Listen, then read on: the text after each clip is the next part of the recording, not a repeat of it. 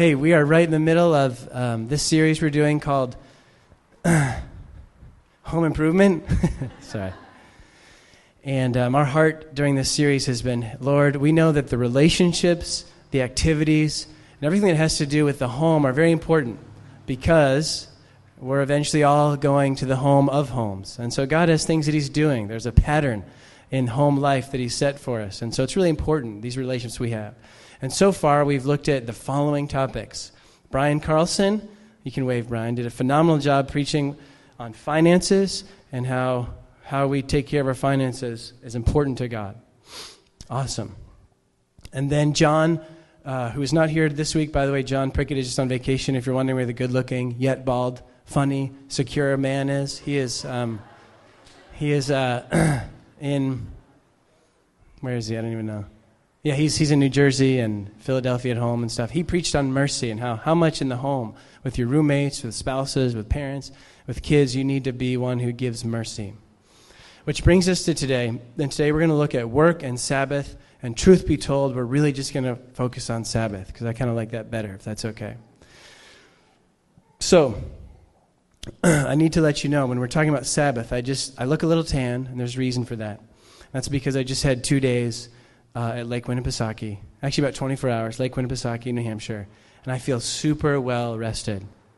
And for me, a good Sabbath, a good break away, is I have a little chill, like I just enjoyed sitting on the dock, and early in the morning where the lake was not yet being stirred up by vehicles on the water, seeing the sun rise, just the beautiful weather, that's very nourishing for me, and so I enjoyed some of that. But I also have young man in me, believe it or not. There's still some young man left. And I enjoy the jet ski. And so I got my adventure in. And I just had an awesome time on a jet ski. And that totally recharges me. It recharges my soul in a lot of ways. My poor wife almost left me after 3 days of marriage when we were in the Caribbean and we did jet ski. And anyways, I piloted, obviously. And she didn't like that too much. But it recharges my soul. We had a great time. And I came to New Hampshire just this last weekend really, really needing it. I actually, to be honest with you, I really had kind of the last 2 weeks, I just had this real kind of low-grade anger. And I don't know if you've experienced this ever, but the anger was just coming from having too many things to do and not doing any of them well. If you're like me, kind of type A, like to get things done, like to do it well, and I'm also a yes man sometimes and just take on more than I can handle. And so you got 15 plates spinning, and then as one after another starts to crash, really there's a deep inner anger that I feel because I'm not doing what I feel like I should be, And so I wonder if any of you relate to that. Are you busy? Are you just packed? Is your schedule packed? Are you busy? Do you find yourself angry or disappointed because you're not able to do all that, all good things that you feel like you should be doing? Maybe you see yourself there. Maybe by God's grace, you're not like that. Maybe you're not as busy. Maybe you're not working. Maybe your schedule's a little more chill, a little more lax. But then I wonder if that's more you. Is there, not that these are related. I want to be very clear. Not that not working equals this. But I wonder, are you sad? Do you feel empty sometimes? Do you feel depressed or unable to celebrate life because maybe not a lot's going on?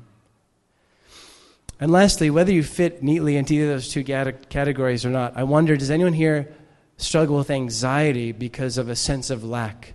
Maybe you feel anxious because you feel like you lack financially. That's a huge stressor. Just praying with a woman this morning who hasn't had a job for a while, and the federal funding for unemployment is about to end, and she's just in a real hard spot. Do you feel that lack? Is it causing you anxiety? Maybe it's relational lack. Do you feel anxiety because you feel like you don't have the social capital that you wish you had, just friends, family? Or maybe you feel like a spiritual lack. You're just not connecting with God. Regardless of where you might put yourself, the thing is, we've got a great story from the Word of God to help us tonight about any one of these situations that you find yourself in. So I invite you to turn with me to Mark 2:23. Mark chapter 2, verses 23. And if you don't have a Bible and you want to look at one, I think in the pews there are actually some small black Bibles. I don't have a page number for you on them. But find it, read along with me. I think you'll enjoy it. Anyone here from the Midwest? Okay, yes. Just to remind you of your home. There, yeah. Matt V., Iowa. There it is. There's your backyard, okay? All of you Midwesterners, no problem picturing this. Some of us New Englanders, we just have to use digital imagery. That's wheat, okay? In case you weren't sure, that's wheat. Picture that with me. Mark 2, verse 23. One Sabbath, a day like today, except a Saturday, Jesus was going through the grain fields. And as his disciples walked along, they began to pick some heads of grain. Verse 24. The Pharisees said to him, right, and these are just the religious guys. They were very smart in religious matters, but seemed to have lacked a lot of heart, often missing the point of things. These guys said to Jesus, because they understand that Jesus was a rabbi and he's kind of taking care of his disciples, kind of teaching them. They knew he was the guy in charge. So they say, look, why are they doing what is unlawful on the Sabbath? Such a Pharisee thing to say. Why are they doing something bad? Jesus answered. He took responsibility for his disciples. Jesus could have answered a lot of different things, and I find it incredibly intriguing that he answered this way. We're going to look at this shortly. Have you never read what David did, right? King David, when he and his companions were hungry and in need. In the days of Abiathar the high priest, he entered the house of God and ate the consecrated bread. That's a no-no, which is lawful only for priests to eat. And he also gave some to his companions. Then he said to them, the Sabbath was made for man, not man for the Sabbath. So the Son of Man is Lord even of the Sabbath. The Son of Man is Lord even of the Sabbath. So what I'd like to do today is, I know we hear the word Sabbath, and if you're like me, I just think jet skiing on Lake Winnipesaukee. There's my Sabbath, great. But one thing I found over the years is a great movie, which is great to unwind to. I love The Office. I'm not allowed to watch 30 Rock because of my wife, which is a wonderful thing. I'm just kidding, honey. Sorry, 30 Rock's a great show, but sometimes it's just unholy. So there are things like that I can unwind to, but no matter how, jet skiing doesn't always do it. There's something that isn't quite there. There's something that's missing if it's just jet skiing, if it's just 30 Rock, if it's just whatever I do or you do to unwind. So what I'd like to do tonight is looking at the scripture. Let's build a definition of what Sabbath really is. Okay? So everyone just say this. Sabbath is. There we go. We're going to start right there. Sabbath is when these Pharisees, these legal guys, get on the disciples' case and get on Jesus' case, and they're saying, hey, you guys are lawbreakers. What are they thinking? What is Sabbath to them? Let's find out. Well, Sabbath to them, very clearly, is right from the Genesis account, right? You remember Genesis 2 and 3.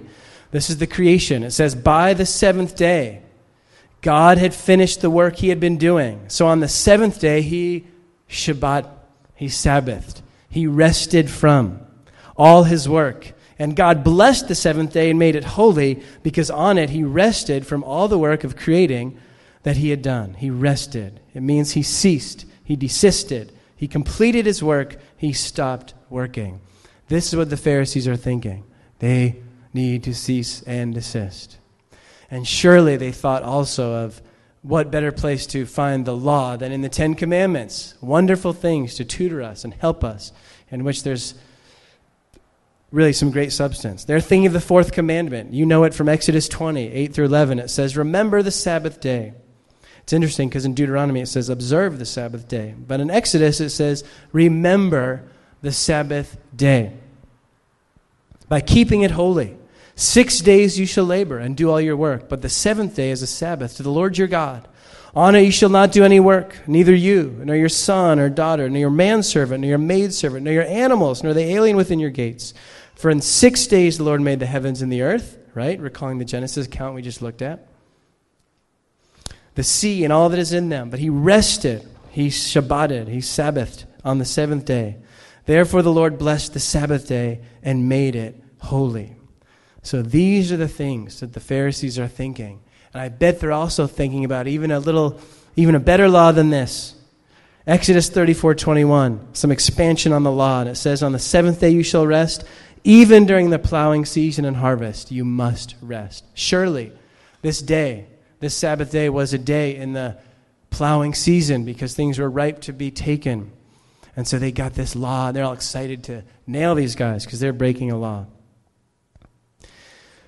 And I love Jesus' answer because I believe that in Jesus' response, he is showing to us that Sabbath is so much more than just ceasing and desisting from your labor. He's showing to us in his answer that Sabbath is so much more than just showing up here on Sunday, although it's a good thing to do. And in his answer, Jesus is saying, even jet skiing on Lake Winnipesaukee, there's more to you resting. You know, whatever recharges your batteries, whatever thing you do to recharge your batteries, Jesus is saying there's more to it, to the Sabbath, to rest.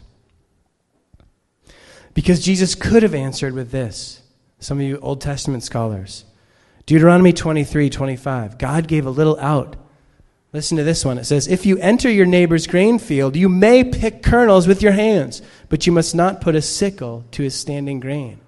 In other words, maybe Jesus could have just gone law for law, you know, battle of the lawyers. Pharisees do this. Jesus could have said, hey, haven't you read in Deuteronomy where it's okay for us to do this? He doesn't do that. Why? Again, as I've said, I think he's trying to make a point that should not be lost on us. And so we start to build our definition. Sabbath is, I'm going to say this, Sabbath is trusting a person. Will you say that with me? Sabbath is trusting a person. This is the beginning of the definition I'd like to look at. Because, like me, maybe you think time off, Sabbath, break, vacation, I'm going jet skiing. But God actually has a little more in mind. He says this. Remember what we just read from the fourth commandment. He says, the seventh day is a Sabbath to the Lord your God. Right? From the very beginning, God's intention for Sabbath, for rest, was that it be to a person, to the Lord your God. We Sabbath to someone. We get rest from someone. We Sabbath to the Lord our God. And just like you and I often forget that a part of this Sabbath is the person Jesus Christ, he calls himself the Lord of the Sabbath, the people of Israel also forgot. And so, you know, as the people of Israel forgot thing after thing, God sent them prophet after prophet to call them to truth, to call them back to what was most essential and most vital. So we hear this in Isaiah, one of those prophets. Isaiah 58 says this, if you keep your feet from breaking the Sabbath and from doing as you please on my holy day, if you call the Sabbath a delight and the Lord's holy day honorable, and if you honor it by not going your own way and not doing as you please or speaking idle words. Now listen to this.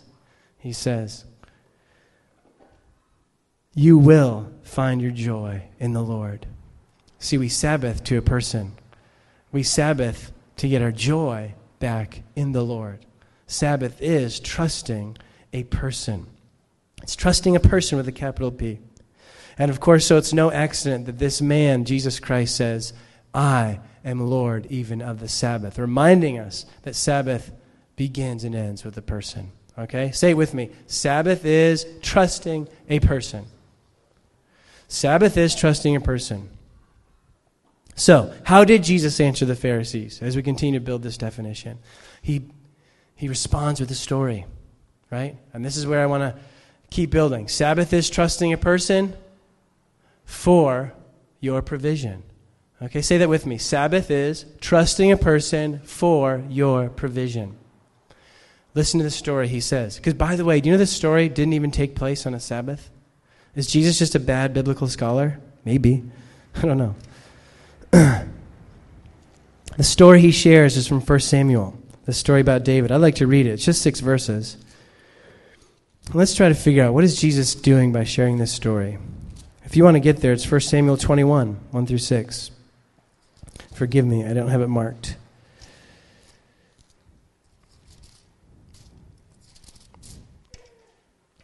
Here's the story that he shares to explain to the Pharisees what Sabbath is about. David went to Nob. Now remember, David here is on the run. There's an insecure leader, Saul, who is jealous of David, and so he's got David on the run. David's fleeing from the king of Israel. And he goes to Nob, to Ahimelech, the priest. Ahimelech trembled when he met him. right? David has a little reputation. He's a powerful man. And asked, why? Are you alone? Right? Are you about to kill me? Why is no one with you? David answered Ahimelech the priest, the king charged me with a certain matter and said to me, no one is to know anything about your mission and your instructions. Well, David's lying here. As for my men, I have told them to meet me at a certain place. Now then, what do you have on hand? Give me 5 loaves of bread or whatever you can find. But the priest answered David, I don't have any ordinary bread on hand. However, there is some consecrated bread here, provided the men have kept themselves from women, right? This is the bread that in the tabernacle and the temple that was put before the Lord, and it indicated God's presence. It's not to be touched. David replied, verse 5, indeed, women have been kept from us as usual whenever I set out. The men's things are holy even on missions that are not holy. How much more so today, right? Just making the point. Everything's okay, priest. And the priest does this. Verse 6, so the priest gave him the consecrated bread, since there was no bread there except the bread of the presence, capital P, right? The presence of God, that had been removed from before the Lord and replaced by hot bread on the day it was taken away. Why in the world does Jesus share this story?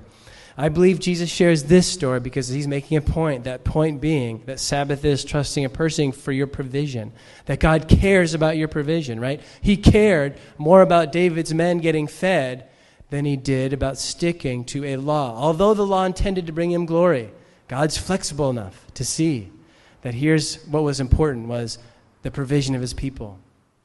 Isn't it interesting that provision is the bread of his presence? Because God knows that Sabbath is about a person, the presence of a person.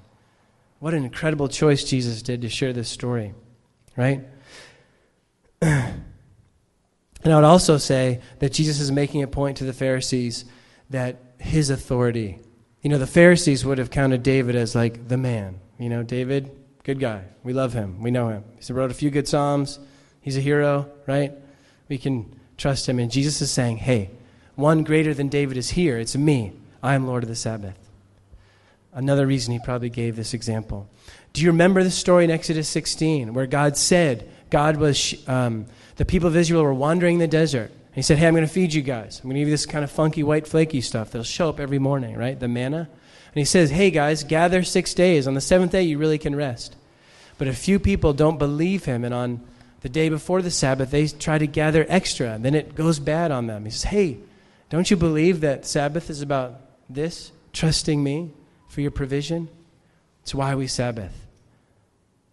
So that we can display our trust in God for his provision. And when I say provision, I know immediately you may be thinking like I do. I'm thinking about my bank account or my checkbook. The fact that I don't go to work on a day or two. But I'm talking about all sorts of provision for your life. Is there other provision? You can trust God. You can rest in your soul because God wants to provide for you. Relationally. He wants to provide for you. Yes, financially he wants to provide. He wants to provide. And so I access this Sabbath rest regularly during my week because if I don't, I die or I freak out or I fry or whatever. I'll have to go to the loony bin.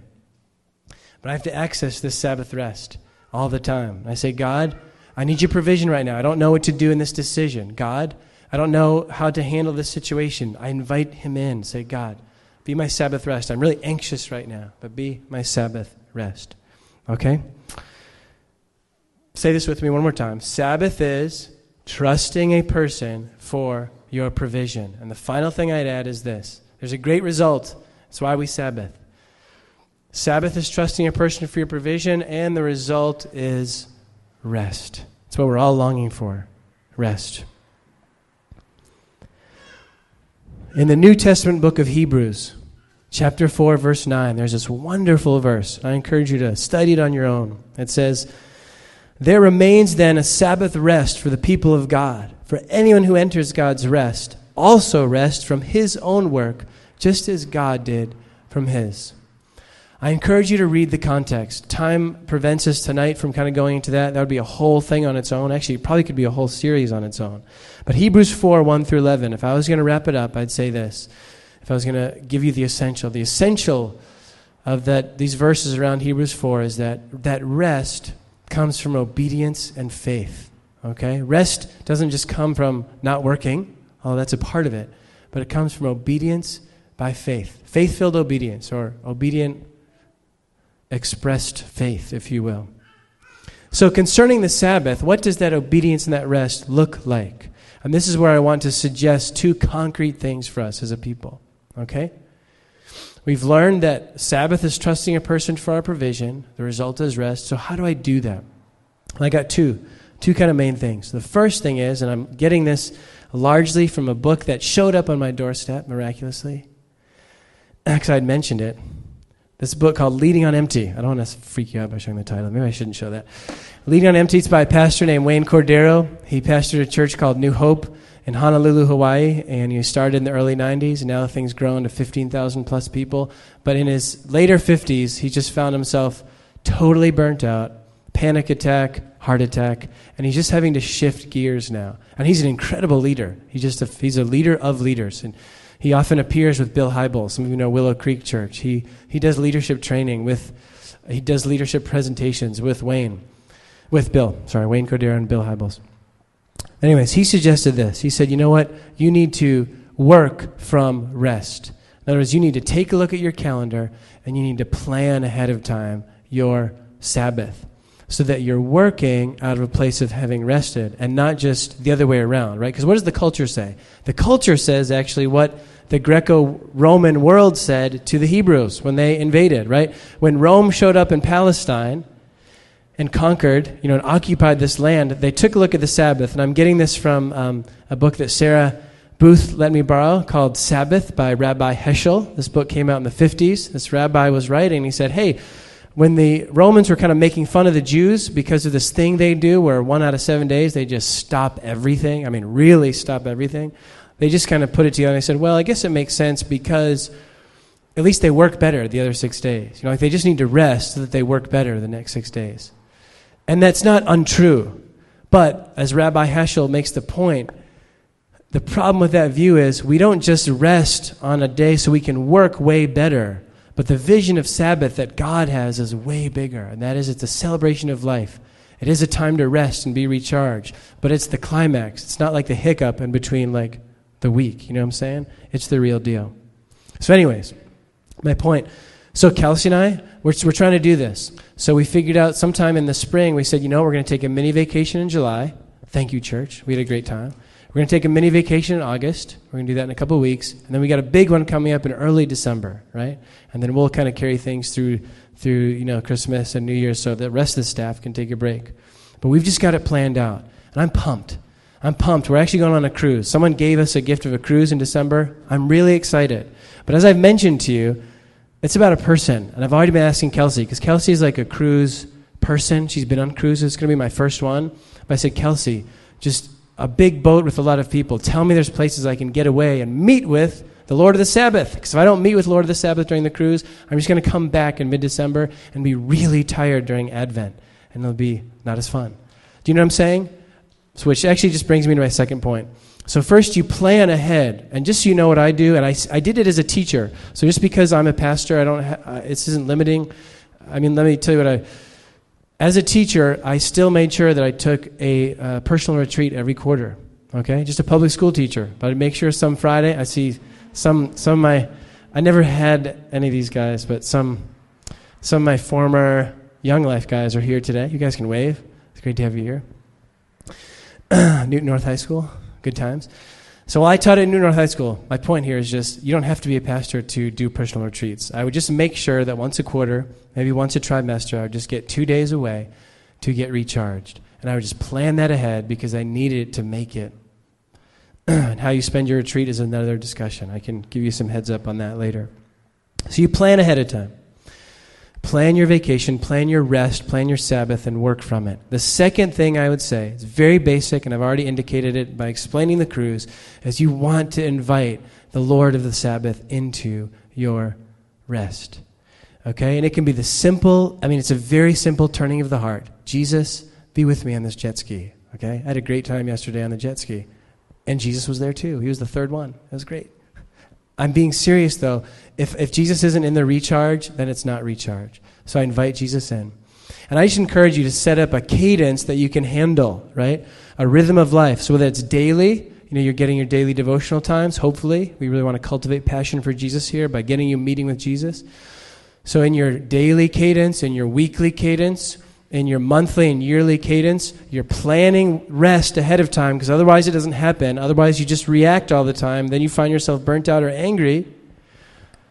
And then when you do rest, whether it's jogging in the morning and you're listening to Hillsongs, whether it's you're going to Aruba with Jesus, you're doing it with Jesus. The Lord of the Sabbath is with you, because otherwise it's not any good. Amen? Really basic, and yet so needed in the church. And here's why. Because here's the vision I get. When I think of our church, and I had the privilege this morning of preaching with these guys, with Emmanuel, as they met at Aubert Park. When I think about them, when I think about our church, when I think about the church we prayed for, Caleb Ingersoll Church, when I think about the body of Christ, all kind of regaining this original heart of Sabbath and kind of saying no to the craziness of the world. Because, by the way, I love this one quote from Richard Foster. He wrote a book, Celebration of Discipline, that we do in our training school. He said, busyness isn't of the devil, busyness is the devil. Just thought that's a freebie. You're welcome. I didn't know what I was saying because I got so excited by that quote. Oh, yeah, this is what gets me excited about if all of us believers can get that vision, right? That busyness really is the devil. Here's what's going to start to happen. That thing that the Greco-Roman people talked about actually will happen, and that we will be more effective at work. When you're really rested, you're going to enjoy your work and your on time so much more. But that really is the lowest common denominator. That's not the most important thing. The other important things is we're talking about home improvement during this series. Your home will be a place of Shabbat Shalom, right? Sabbath peace, Shalom. One thing I do, and God, I should do it more. I'm convicted, but my wife is out there, and I try every week to give her about 4 to 8 hours. I know it doesn't sound like a lot, but where I take JD, and she can just go, and she goes to Panera, and she doesn't have to watch JD. She can just have coffee. So if you see my wife alone at Panera, just don't even talk to her, okay? She's there having her coffee alone. She goes and does girl stuff, gets her hair done, and all that stuff. And honestly, she needs that 4 to 6, 8 hours, and she is a new woman, and our home is a home of peace when she gets that. So if we have homes, if we have roommates and spouses and parents and kids who are all Shabbating, it's going to be a good home. Your home will improve. So give each other that grace, What do you need? Oh, do it. I'll do the dishes, you do that. And let's have some give and take here. You do that because you need your shalom. We're trying to do it as a staff a little bit better too. And lastly, I just think you will recover your joy in the Lord. If you let the Lord be your provision, if you trust Him, a person, the Lord of the Sabbath to be your provision, you are going to be more in touch with the living God. Your tank is going to be full. You're going to be satisfied in Him. As it said in Isaiah, you're going to find your delight in the Lord. And just think about that. What is your delight in? Honestly, can we just have a little delight meter right now? I delight in the Boston Bruins. I'm just going to tell you right now. I see the new players they picked up over the summer, and I'm really excited, and I'm praying, God, somehow, by God's amazing grace, can I have a few tickets, Lord? Please. It'd be so amazing. But honestly, I do a little heart check like that, and I say, well, that's a little out of whack. Am I putting all my delight into a silly game? A few people killing each other on the ice and a few fights, and that's what I'm excited about every day? Sadly, sometimes it is. Lord, let me delight in you. Let me delight in your presence. That's what's going to happen as we do this. We're going to start to delight in the Lord when we Shabbat unto Him. Amen? Amen. Say it with me. We're going to say it. Sabbath is trusting a person for your provision, and the result is rest. Amen.